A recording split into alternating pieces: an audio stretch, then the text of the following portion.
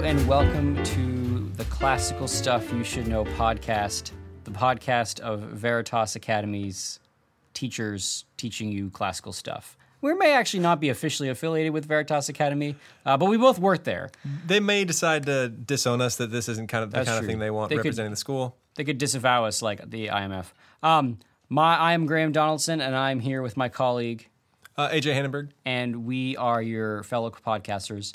If you are listening to this in listener land, which you are, this may seem like the magic of podcasts, but for us, it's been a while since we've podcasted. Yeah, I think it's been a couple of months since we've recorded. Since then, school has started, so if we both sound a little haggard and scratchy, it's because we both taught 4 classes today. That's right. If our attention span drops, or if we sort of start bickering with one another, or struggle for words or whatever, it's because we're back into the swing of school. I just said struggle for words or whatever. Or whatever. Nailed it.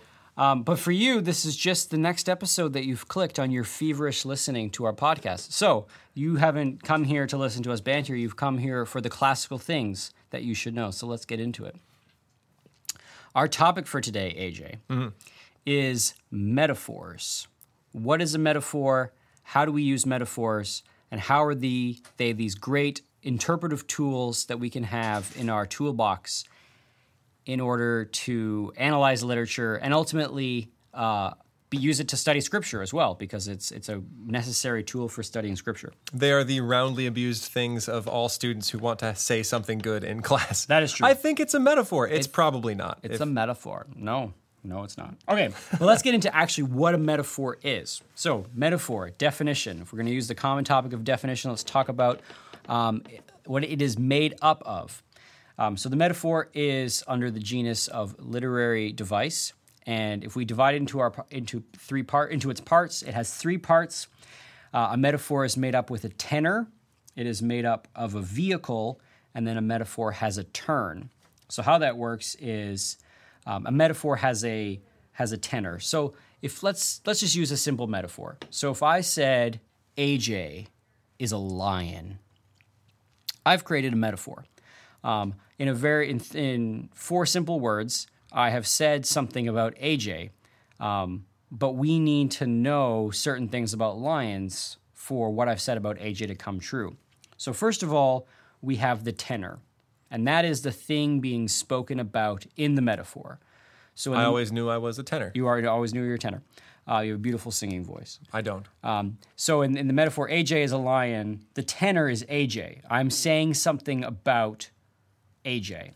And then in the metaphor, we have a vehicle.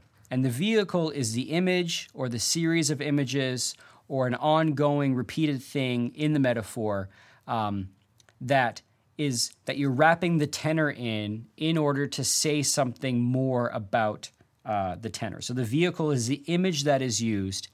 And then the turn is the sort of deeper thing that you've said about the tenor by associating it with the vehicle. So, for example, in the metaphor, AJ is a lion, we start thinking about all the qualities of AJ, like nobility and kingliness and ferocity and maybe even a little bit of fear and danger. These are all true things that we can say about AJ Hannenberg. And I've captured all of that by saying that AJ is a lion. Vehicles only work when people sort of have a shared understanding of the vehicle being used. So, for example, if I said AJ is a lion and I said it to a bunch of British school children, they are also going to have the connotation of national pride associated with lions, because lions are symbolic of England. They have the 3 lions on their jerseys. The 3 lion is closely associated with Britain. But we here in America, we wouldn't have necessarily that association. It would have to be if I said AJ is a bald eagle. Then people would be like, America, yeah, AJ, woo, and then shooting guns in the air. And there'd be some other connotations that come with that. I am rare. Yeah. That's all I got. Yeah, so American, rare, those sorts of things. Right. So they need to have shared connotations for the vehicle to land. Mm-hmm. But then you have the turn, and then the turn is all of those deeper things that you can say about somebody. So in our very simple example, AJ is a lion, I have just sort of ascribed and described various characteristics to you.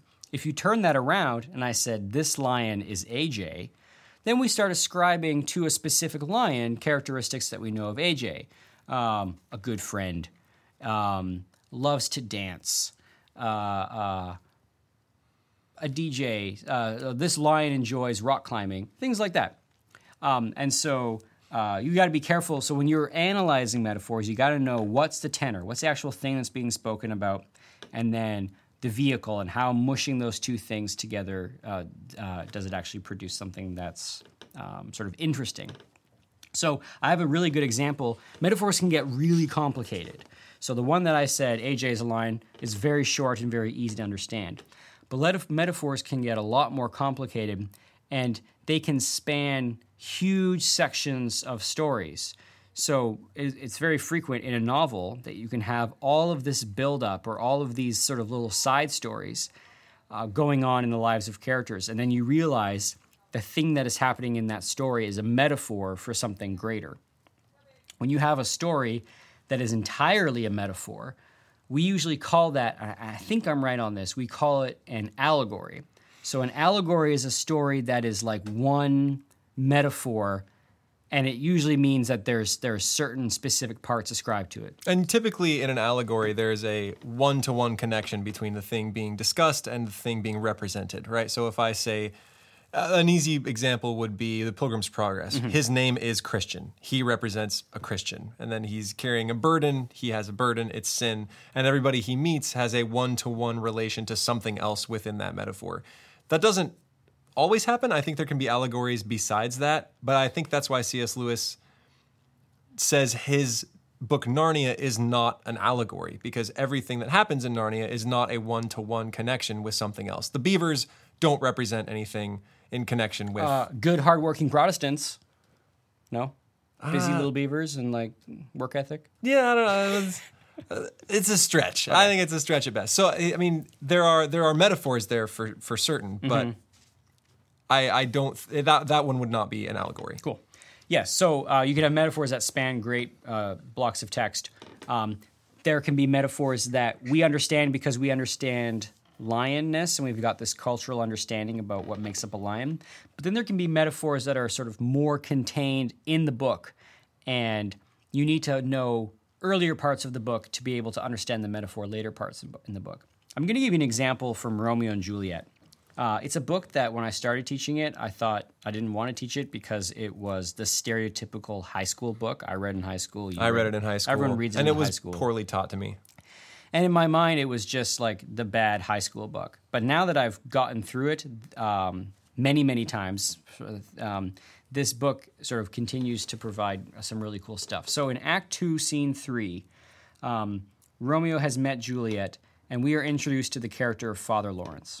And Father Lawrence is gathering flowers at the beginning of the act. Oh, y'all got the rooms in here? Yeah, we'll clean up. You never know what's going to happen in podcast land. All sorts of crazy things can happen. Anyway, we just had our office guru come in and see if we're going to close up. That's right. Yep. So, high budget podcast. So, in Act 2, Scene 3, we have Father Lawrence, and he's picking flowers, and he's sort of musing to himself as he's picking these flowers and talking about the heart of man. And as he picks up flowers, he is recounting to himself. He's using them he's going to eventually use them for medicine. And he's saying to himself that as he picks up these flowers, he's recounting that they can be both used for medicine and poison, depending on how he uses it. And this is what he says. For naught so vile that on the earth dost live, but to the earth some special good doth give. For aught so good, but strained from that fair use, revolts from true birth, stumbling on abuse. Virtue itself turns vice, being misapplied, and vice sometimes by action dignified. And he's saying that these elements can be used both as a medicine to heal and as a poison to hurt, and it has to do with the person who is using them to understand it, which is itself already a really interesting metaphor. But then he extends it, and Romeo enters the room, and Father Lawrence continues to talk about the plant, but he's also making reference to this sort of hot-blooded young guy that's come in. Within the infant rind of this weak flower, poison hath residence and medicine power. For this being smelt with that part cheers each part, being tasted stays all senses with the heart. Two such opposed kings encamp them still in man as well as herbs, grace and rude will. And where the worser is predominant, full soon canker death eats up that plant. And so what Father Lawrence is saying... So wait, what were the two things that were dominant in man? Can you read those again? So he says, in man as well as herbs, grace and rude will. And where the worser, rude will, is predominant, full soon the canker death eats up the plant, eats up the man. So he's saying that just as plants have within them these liquids that can be distilled and used for medicine to heal or poison to kill, Father Lawrence is saying, so too in the heart of man do we have powers, do we have sort of essences, grace and rude will that can be used for medicine or can be used for death. And it has, and if that rude will is bigger, is more in the heart of the person, then the canker is not only going to eat up the plant, but is also going to kind of spread pestilence and death. And the thing about it being able to be used for medicine, would that mean that the medicine is for others or for the health of the man? It seems like it would be for others, because if he's discussing the plant and the plant is like the man, well, the plant is meant for medicine for the community. So I guess Romeo in that sense would have been, like if he had grace more than he had rude will, he would have been a medicine for his community. That's right. And so Father Lawrence is saying that in the heart of Romeo lies the capacity to like heal others or to hurt others. And in and of itself, that's already a pretty great metaphor. But it extends itself because later on in the scene, Father Lawrence says that he is going to use Romeo's marriage and love with Juliet to try to cure and bring the two families back together. And so Father Lawrence... So there's the medicine coming into play. There's the medicine coming into play. And so Father Lawrence is saying that I myself, as the wise individual, I know how I'm going to take these elements, Romeo and Juliet, and by combining them, create a medicine that cures everybody. But of course, the irony and the thing that Father Lawrence himself doesn't realize is that in order to do that to the elements, you need to crush and break them. So there's this element that Romeo and Juliet, their death and being smelted, being broken down is only going to be the way. And Father Lawrence, at the beginning of the book, he thinks that he's wise enough to be able to control these elements to his will. But of course, by the end, his hubris is that it gets out of his control, and this poison medicine is more volatile than he can handle. And it ends very poorly with the death of Romeo and Juliet. But the families do come together. It makes pharmaceuticals sound way more exciting than I think we give them credit for. And you know what? That's actually kind of true about the pharmaceutical industry, is that it's kind of an exciting thing. They get a lot of their... wasn't it morphine that came from poison frogs or snake venom? Idea. Yeah, they get a lot of these substances from creatures that are deadly and poisonous and horrible, and that's where a lot of our medicines come from. Yeah. So I wonder if there's any job like medicine adventurer, and you're just supposed to catch. I think you're an poison apothecary, creatures. right? At that point. Yeah, and maybe that has already passed that whole era. Yeah. But then, in the metaphor of these plants, in it you have the entire stakes of the book wrapped up. Now, when we're reading this in 10th grade, we wouldn't know this the first time we read it. But at the end, when you go back and you talk about this metaphor, this metaphor contains with it all of the seeds of some of the biggest themes of the story, which is the love of Romeo and Juliet being volatile, Father Lawrence thinking that he can use their high emotions to bring about other social change, and also the fact, the sort of tragic irony that for Romeo and Juliet to be effective, they need to be combined in marriage, but there also needs to be this like destroying of the elements. You crush the herbs, you crush the plants to make the medicine, and Romeo and Juliet die to make this medicine. It's very tragic and sad, but it's very layered. So metaphors can be incredibly complicated, and the more that you can wrap your head around them, the more that they can become these great sort of gateways into the story of the text. And I'm beginning to realize that, like, understanding metaphors is really sort of transforming Bible study reading and looking for metaphors of Scripture.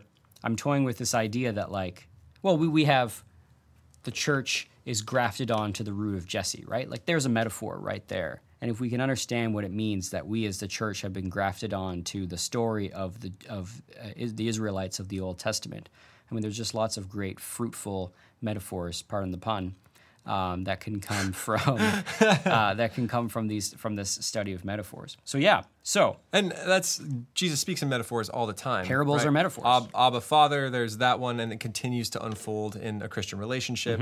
He speaks partially in metaphors because the relationship we have with God is complicated. So he gives us marriage, he gives us fatherhood, he gives us, kingship and subjectship, I guess, citizenship, to help to communicate exactly how that relationship should go. In a real way, the only way we can talk about God, the thing that we cannot comprehend, the thing that we cannot wrap our hands around, is in metaphor. God is our Father. Well, that is a metaphor. God is our King. That's a metaphor too. And so by understanding that in the relationship, it can be a really sort of fruitful exercise to ponder and think about. So you have the tenor, the thing that's being talked about. I guess that's less of a metaphor and more of an actual occurrence. It's almost like a metaphor built into the history of the world, the tabernacle and the tearing of the veil, right? Yeah. The having God's presence in one space and then the veil is torn and that presence goes to all of us.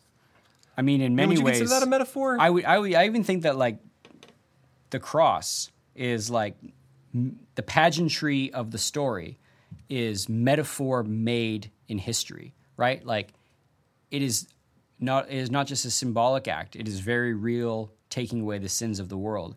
But it is also this living metaphor that it is saying something about the death of God, the death of Jesus on the cross. That cross becomes this metaphor for the entire story of creation and of heaven breaking in. So yeah, the tearing of the veil and all of these things. All of it carries such rich symbolic significance, but it's this metaphor that happened in history, which is always, to me, a very, like, exciting and humbling thing to think about.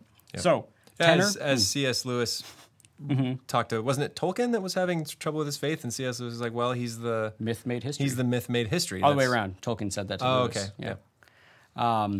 So to sum up, so tenor, the thing being spoken about, the vehicle, the image or the thing being used to talk about the tenor, and then the turn, all that you can say, the depth that you can reach by combining those two, maybe even unlike things, and then you can say something significant about the tenor, saying something significant about what we're saying. So that's it. That's metaphor right there. Yeah. And if you've heard any random little plinks in the background or clunks, it's because we have two students trying their very absolute best to be silent church mouses over in the corner as they play board games. That's true. This podcast is live studio audience, and they're doing a very good job of being very quiet. And now they are completely beat red, both of them. All right. So now we should mention the email address. Oh, yeah. We actually have an email address now. It's classicalstuff@veritasacademy.net. And that's it. So if you have questions or comments or you want to know more about something or you find a classical book confusing, maybe we can help. And send us, if you have podcast ideas, if you say, I really wish that they would talk about X, send it over. And if we like it, we'll do it. And if we don't like it, we won't do it. That's the truest thing you've said all day. Okay, well, this is Classical Stuff Podcast signing off, and I can't think of a good metaphor to close this podcast with. Can you? Man, it's Friday. I'm so tired. Sleep, death, something about sleeping. All right, cool. Good job. Nailed it. See you later.